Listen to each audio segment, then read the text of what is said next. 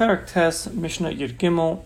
Rabbi Shimon ben Elazar Aimer, Rabbi Shimon ben Elazar says, Hatara natla es hatam ve'es hareach. Because Ayadisha Paska Tar Yisrael, once Tahara was Pasak, it stopped in Klal Yisrael, meaning they no longer were eating fruit in a state of purity as the generations became lower and lower. So then Batal Tam HaPeros V'Reicham, the taste and the smell of the fruit became weaker.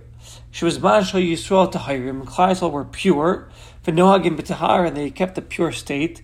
So HaKadosh Baruch Hu would be Mitar, he purified the fruit and gave it a beautiful smell and gave it a beautiful taste. But as Klal Yisrael went down in generations, they no longer kept a state of purity. So HaKadosh Baruch Hu Ki'ilu removed that special reach, special smell, special taste from the fruit, and it lost their previous taste and smell.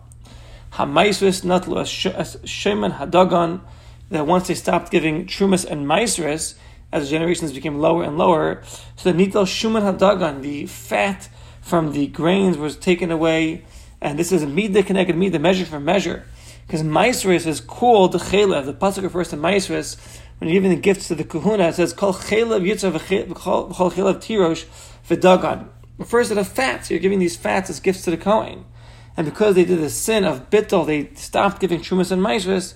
So too, through this sin, the shuman, the fatness of the grains of the dagan, of the grains that they had, also was pasak. It became diluted.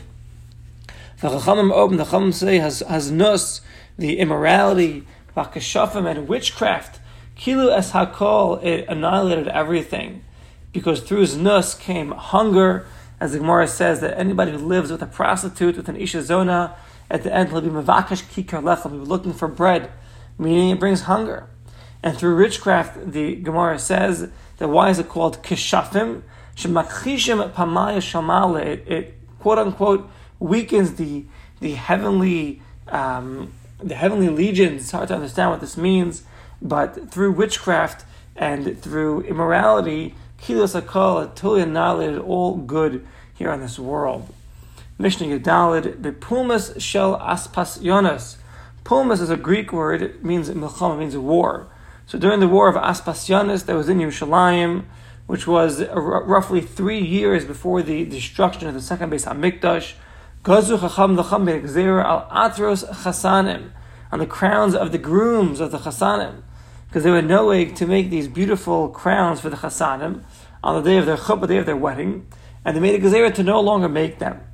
Eros, and there was this clay zemra, a musical instrument called an eros, that they would take out. Hamotzi kol tol v'chazak, it gave a clear and strong sound, and they made a gzeira not to use this instrument by the Beis HaMishta, by a wedding or by a simcha, in order to reduce the simcha.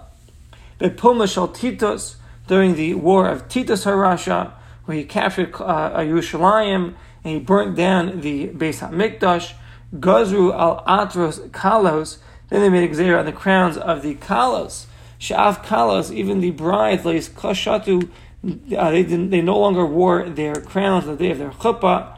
Shemitzuyos Alei and Ir Shalzav, it normally had this beautiful image of the golden city, a golden city of Yerushalayim, and they stopped this minhag.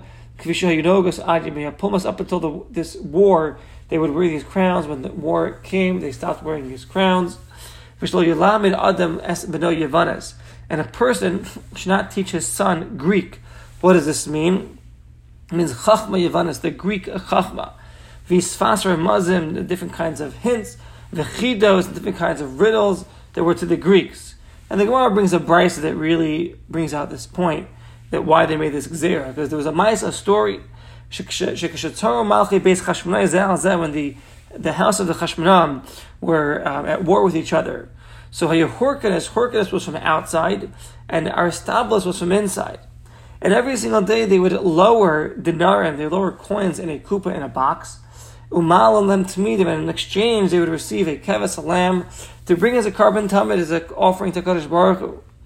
So one day there was this zaken echad, this older man, that he knew Greek, knew how to speak Greek, knew the Greek chachma, the Greek wisdom, and he screamed out to the bad guy. He said, "Kozman, as long as the Jews are being osik in their avodah, they're serving God, or bringing their karbanos, you're not going to be able to conquer them." So the next day, when they sent out their box, the good guys from inside, the Jews sent out their box of coins to receive their lamb, what did they do? The enemy on the outside, they gave them a pig. And what happened was, this Isaiah, Eretz Yisrael, Arbameos Parsa, the entire land of Eretz Yisrael shook 400 Parsa. And at that moment, Osha Amru, they said, Ar Adam Shigadal Chazirim, cursed is the man who raises pigs in Eretz Yisrael, and cursed is the man who teaches his son the Greek Chachma. Because of this, the enemy figured out what to do to prevent Klal Yisrael from bringing the Karbanos, and it brought to their destruction. And even though the house of the Chashmonam Kadmu Harbi Shem became many years before the war of Titus, nevertheless, there is to say, should be made during their days, the Klal Yisrael did not accept the Gzeira, whereas during the war of Titus, they made the Gzeira a second time, and then they accepted the Gzeira not to teach their children any kind of Greek knowledge. In the last war, the last war, in it, the Beis HaMikdash was destroyed. This was also during the war of Titus, and some say that the Kavanah of the Mishnah is referring to the war of Andrinus on Beitar during the days of Bar Kochva.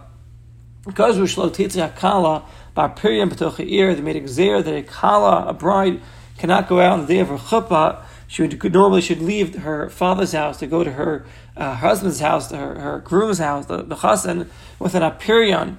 Apirion was like a tent made of talisos muzavos, these golden talesim, and they made a gzera that she could no longer go from her father's house to her chassan's house in this tent. But Rabbi Sinu Tiru, but the rabbis permitted it. She takes a kala apirion that the kala could go out with this apirion in the city. And they explained the reason, because of tznius, to be modest, they permitted the bride to go out in this canopy in the city on the day of her wedding, from her father's house to her chassan's house. And the Rambam writes, Rabbi Sinu, what's a Rabbi Sinu? Rabbeinu HaKadosh HaMachaber. He's referring to Rabbeinu HaKadosh. Who's Rabbeinu HaKadosh? Rabbi Yehuda HaNasi. He was the one that was Masada, the Mishnayos. It's referring to him. He was the one that permitted the Kala to go out with her apirion in the city. And with that, we'll hold it over here for Mishnah Yadalad.